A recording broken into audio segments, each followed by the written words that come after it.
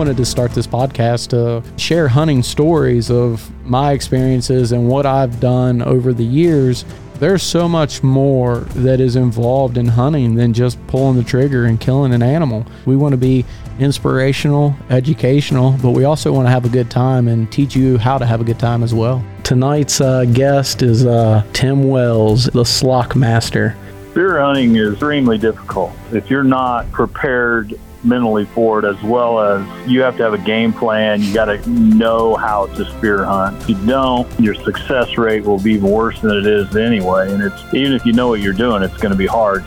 Your clothing is very important. When you're spear hunting, you want to make sure that in a quiet room, when you do a throwing motion in that clothing, that it doesn't make any noise when that elbow goes across your waist, because you're going to give yourself away if you do. I love the outdoors, and whether I got a blowgun or a pellet rifle or even a high-powered rifle, hunting's hunting. That's right, man. If you told me I could only hunt with a rock the rest of my life, you wouldn't stop me, but if you permit me to do it, I'll keep hunting with a rock, and I'll figure out a way to be successful once in a while. Welcome to Hunting Day with Stephen Robbins. Now for your host, Stephen Robbins. All right, guys and gals, welcome to another episode of Hunting Day. And let me tell you what, tonight's guest is a pretty special one, and I know a lot of people are going to know this guy. And his name is Tim Wells, and he is the Slock Master. Tim, how you doing tonight? Pretty good, man. I'm doing good. How about you, Steve? I'm doing good. I really appreciate you coming on here and taking time to talk to me and talk to my listeners. Well, that's good, man. The East Coast is not really my stomping grounds, except when I get out there to hunt stingrays with you or something, but occasionally I do. And I'm looking forward to getting back out there soon. Yeah, man, now's the time to do it. I actually had a trip booked with Kenny that I had to postpone because all I do is seem to work all the time. But we definitely need to get you back out here and get after the rays and the cobia. Yeah, I wonder how old Kenny's doing. That was fun when I went out there with him. I think we speared 20 or so stingrays. That was pretty neat, and got some big old cobia. That was fun. Is cobia season open now? Yeah, it's open, and he's actually doing really good, and he's having a great season. I keep up with him much, and he's slaying them right now. Fish Freaks or something like that, right? Yep. That's the name of his boat? Fish Freaks, yep. Yes, sir. Yeah. So you've been doing a lot of slocking here lately. I see a lot of posts with the blowgun, the spear. What was the last hunt you were on? Well, actually, the last hunt I was on was in Argentina, though. That was last week, and I was down there bird hunting. So we shot a lot of ducks and doves and pigeons with the bow. That was pretty exciting, and got some cool video. And I was going to do some hog hunting with my spear down there, but it was a full moon, and we just could not, get any daylight video, so we opted out on that. Okay. Now, when you're spear hunting, I've gone a couple times. Actually, I've gone a lot, and I've had 2 misses with throwing the spear. What are some what do you do? I mean, I know a lot of what you do comes natural, but how do you prepare for throwing a spear at an animal? Spear hunting is extremely difficult, and if you're not, prepared mentally for it, as well as, you have to have a game plan. You got to know how to spear hunt, because if you don't, your success rate will be even worse than it is anyway. And it's even if you know what you're doing, it's going to be hard. So, for example, pigs. If you can fool a pig, which you probably will because there's so many of them, but one-on-one, they're like a coyote. They're really hard to fool because they're a smart creature. Okay. And they have really good sense. They can hear and they can smell really well. So what I do is I figure out every position wherever I'm going to be hunting from a stationary position, preferably from a tree or, a cliff or something. I try to make sure that, their peripheral vision, their sense of smell, and obviously I have to beat their sense of hearing as well. But, holding still and not throwing until the right time's best. But to beat their sense of smell, for a hog, you're going to bait him, and whether you're hunting him into the darkness of night or during the day, you want that pig to approach the bait and never cross your tracks or your scent that's coming off you in the tree. And to do that, you have to, first of all, you got to kind of take a good guess where you think he's bedded or what direction he'll come from. And most places we hunt as hunters, we know where the game will most likely come from. So you have to position your bait so that the dominant wind is going to be blowing at the hog's back as he approaches from the place he slept. And as he comes, he has to encounter that bait prior to, swinging downwind of the tree. In other words, he should never have to cut your wind to get to the bait. Okay. Come from behind, from the side, you probably won't fool a hog. And so that's the first thing I do. I set my bait according to the wind, according to the predominant wind, according to where he beds, and that's the first step that I take. Then the next thing is peripheral vision. Once you get a pig into bow range, the hunt just starts, with a spear. So you're a long ways from being done when he gets into 15 yards.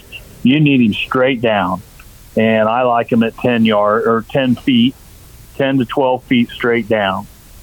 And so I look for an overhanging limb or something that puts me out away from the trunk of the tree is the best bet. Okay. Because you don't want to hunt them from like a ladder stand, because even though they may come into the corn, they may have, if you had the corn there for weeks and weeks, but they don't like to get up against that steel stand, You may find some rub marks on it or something, but you want to be hanging out over the tree away from the main trunk. So when they come in there, they're not discouraged about this blob that they see up in the tree. They're just going to come in there and start feeding. And so I put my bait so that when they do come in, I can throw straight down. And when you climb in the tree, you will never want to walk out there where your bait is, because an old boar, he's going to pick up on whatever you got on your shoes, and he's going to skedaddle till dark. Yeah. So then when you get to the tree, prior to hunting, I always make sure that I have something under the spear area. So when the hogs come in, there's a bunch of leaves, or you put some branches so that all the peripheral vision on the outside edge is kind of blocked, or at least you're shaded, so that when that pig's coming in there at 10 yards, he can't see you in the tree. And there's a hole that you're channeling him into. A lot of guys do that with bears. They'll bait them so that their head goes into a certain position and exposes their vitals. You're doing the same thing. You're blocking their vision. I do that on deer, and I've done it on axis deer and cyca deer and elk. It works really good. You have all these branches underneath your tree stand. Everything's blocked off except the little hole that you're going to throw through. And the hole is straight down. So by the time that animal walks in under your tree stand, his peripheral vision no longer can capture you, because he can't look. He won't be looking straight up. Now, if you move when his head's up, odds are he's going to see that. Yeah. But if you wait till he puts his nose in the bait, or you let him walk into the hole so that his head is blocked, his peripheral vision is blocked by the leaves that you put below your tree stand. So all you're looking at, and he can see it when you raise your arm, is nothing, because his head's under the branches, but there's the clear hole that you made, and there's his vitals. Okay. And I killed a ton of animals by doing that. Yeah. And especially African animals, when I go to Africa, every chance I get to spear them, I will, because once you master how to do it, those African animals are primarily, daytime animals, and they'll come to bait. And if there's two types of animals. There's grazers, and then there's browsers. Now, a browser, like a kudu, when he comes into bait, he will pick you out of the tree if you're not in that tree properly. And I build what's called a squirrel nest around me. I make sure that their peripheral vision, when they're looking in that tree, is completely blocked 360 degrees around me. Okay. There's enough that I can see through it. I can see what's coming, but when they look up there is no longer a silhouette. Yeah. And your animals in Africa, for example, that are browsers, they eat their whole life. They eat from the ground. They eat from the trees, from the bushes. So they're always looking around. They're very cognizant of their surroundings and predation that occurs above them or beside them or under them. So they got 360 degrees covered, and they're really hard to spear. So if you're hunting those type of animals, you have to have a real good squirrel nest. Now, the other animal is the grazers. All right, so you get your Cape buffalo, you got your zebra, your wildebeest, impala, these type of animals. When they come, they're used to feeding with their head down off the ground, and they will walk right underneath your tree stand.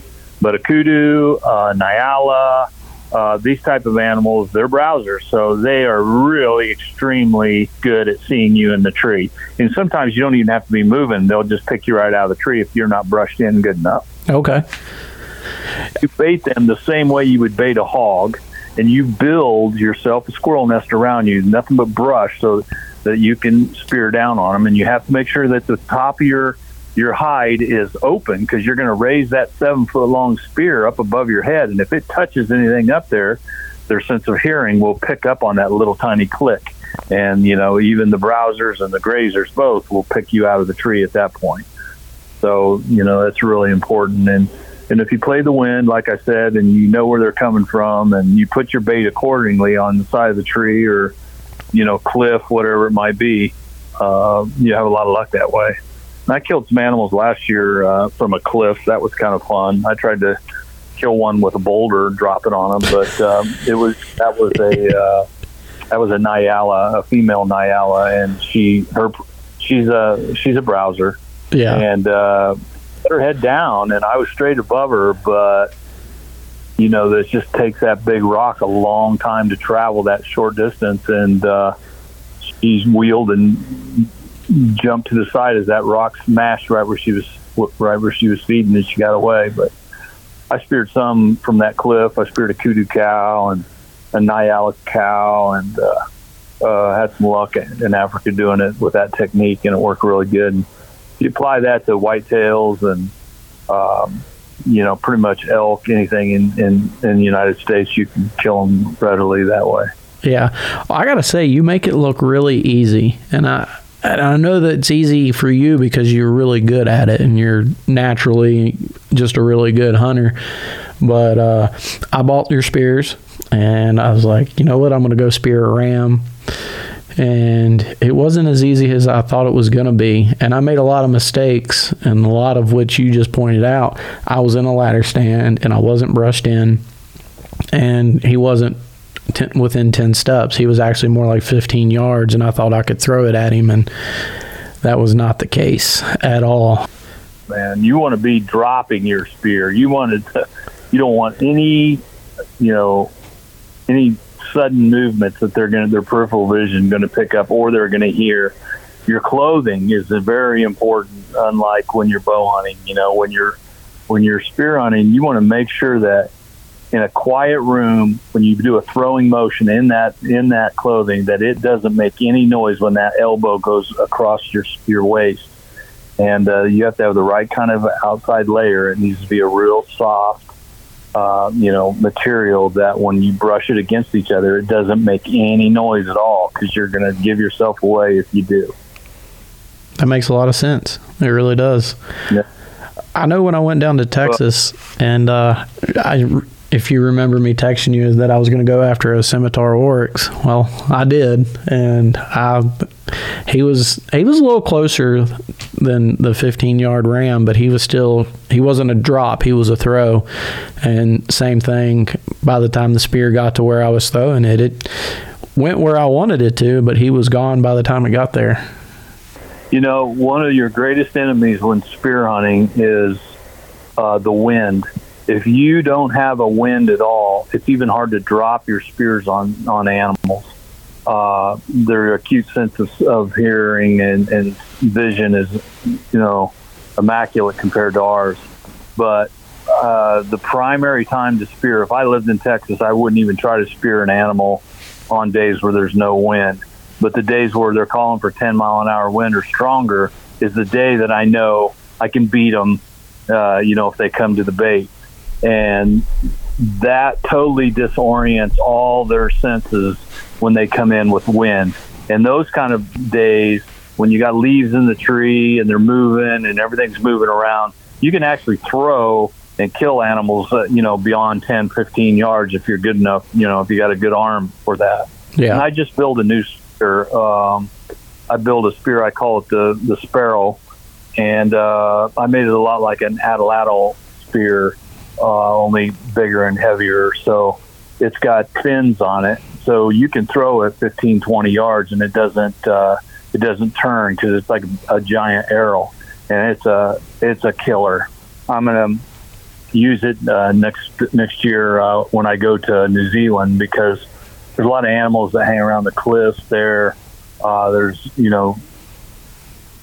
There's goats and there's pigs, and sometimes you can actually catch a red stag or a sika along the cliffs, but you may have to throw 50, 100 yards, straight down.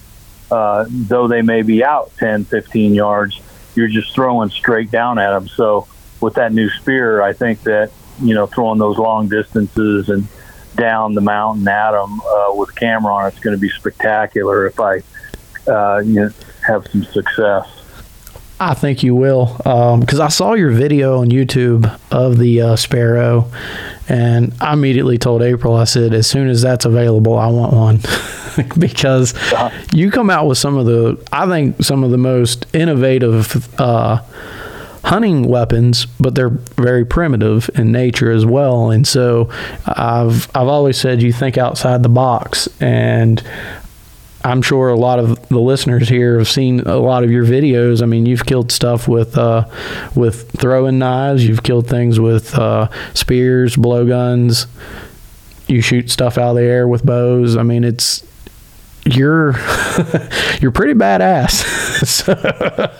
So, this is me being I'm old, man. Old. I've been throwing at animals since I was about 5 years old. When I grew up in the country, I didn't have any neighbors within 2 miles, and my dog was my only friend. And the gravel road next to the house I'd walk it because it was white rock, and it was that 2-inch white rock, and that's what they graveled the road back in the day where I lived in the middle of the sticks, and they were the perfect throwing size for me. So I'd walk along the high lines and try to kill swallows that were sitting on the high lines. And then I learned to shoot a BB gun, and I always pulled horse weeds out of the barnyard, and the horseweed was a long, dry, perfectly straight weed that when you pull it out of wet ground, if the ground was wet underneath it, it made a long, pointy root that was rock hard and looked just like a spear,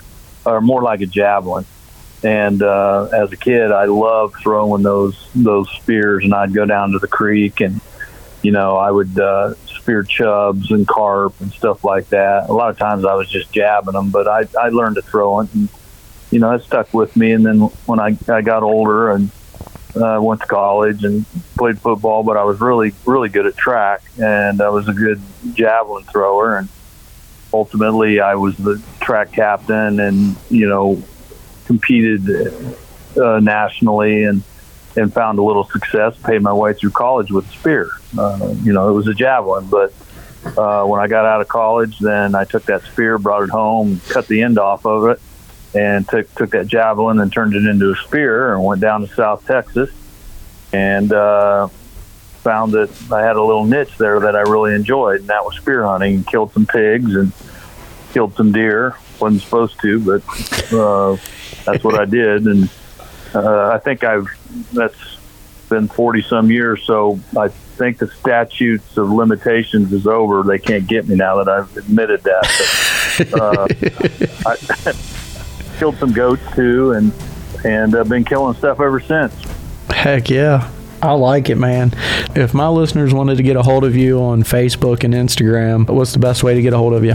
Tim Wells Slock Master on Instagram, and you can do the Tim Wells Slock Master on Facebook, or you can just jump right on my website, slockmaster.com, and all the links are right there. You can just click on them and go there to whether it's my YouTube channel or wherever it might be. You can sure reach out to me. Well, Tim, I definitely appreciate you. Yeah. Hey, you take care and tell everybody out there we'll see them soon. All right. And to our listeners, we thank you for listening. And as always, keep hunting and keep doing what God calls you to do. Thank you for listening to Hunting Day with Stephen Robbins. Don't forget to like, comment, subscribe.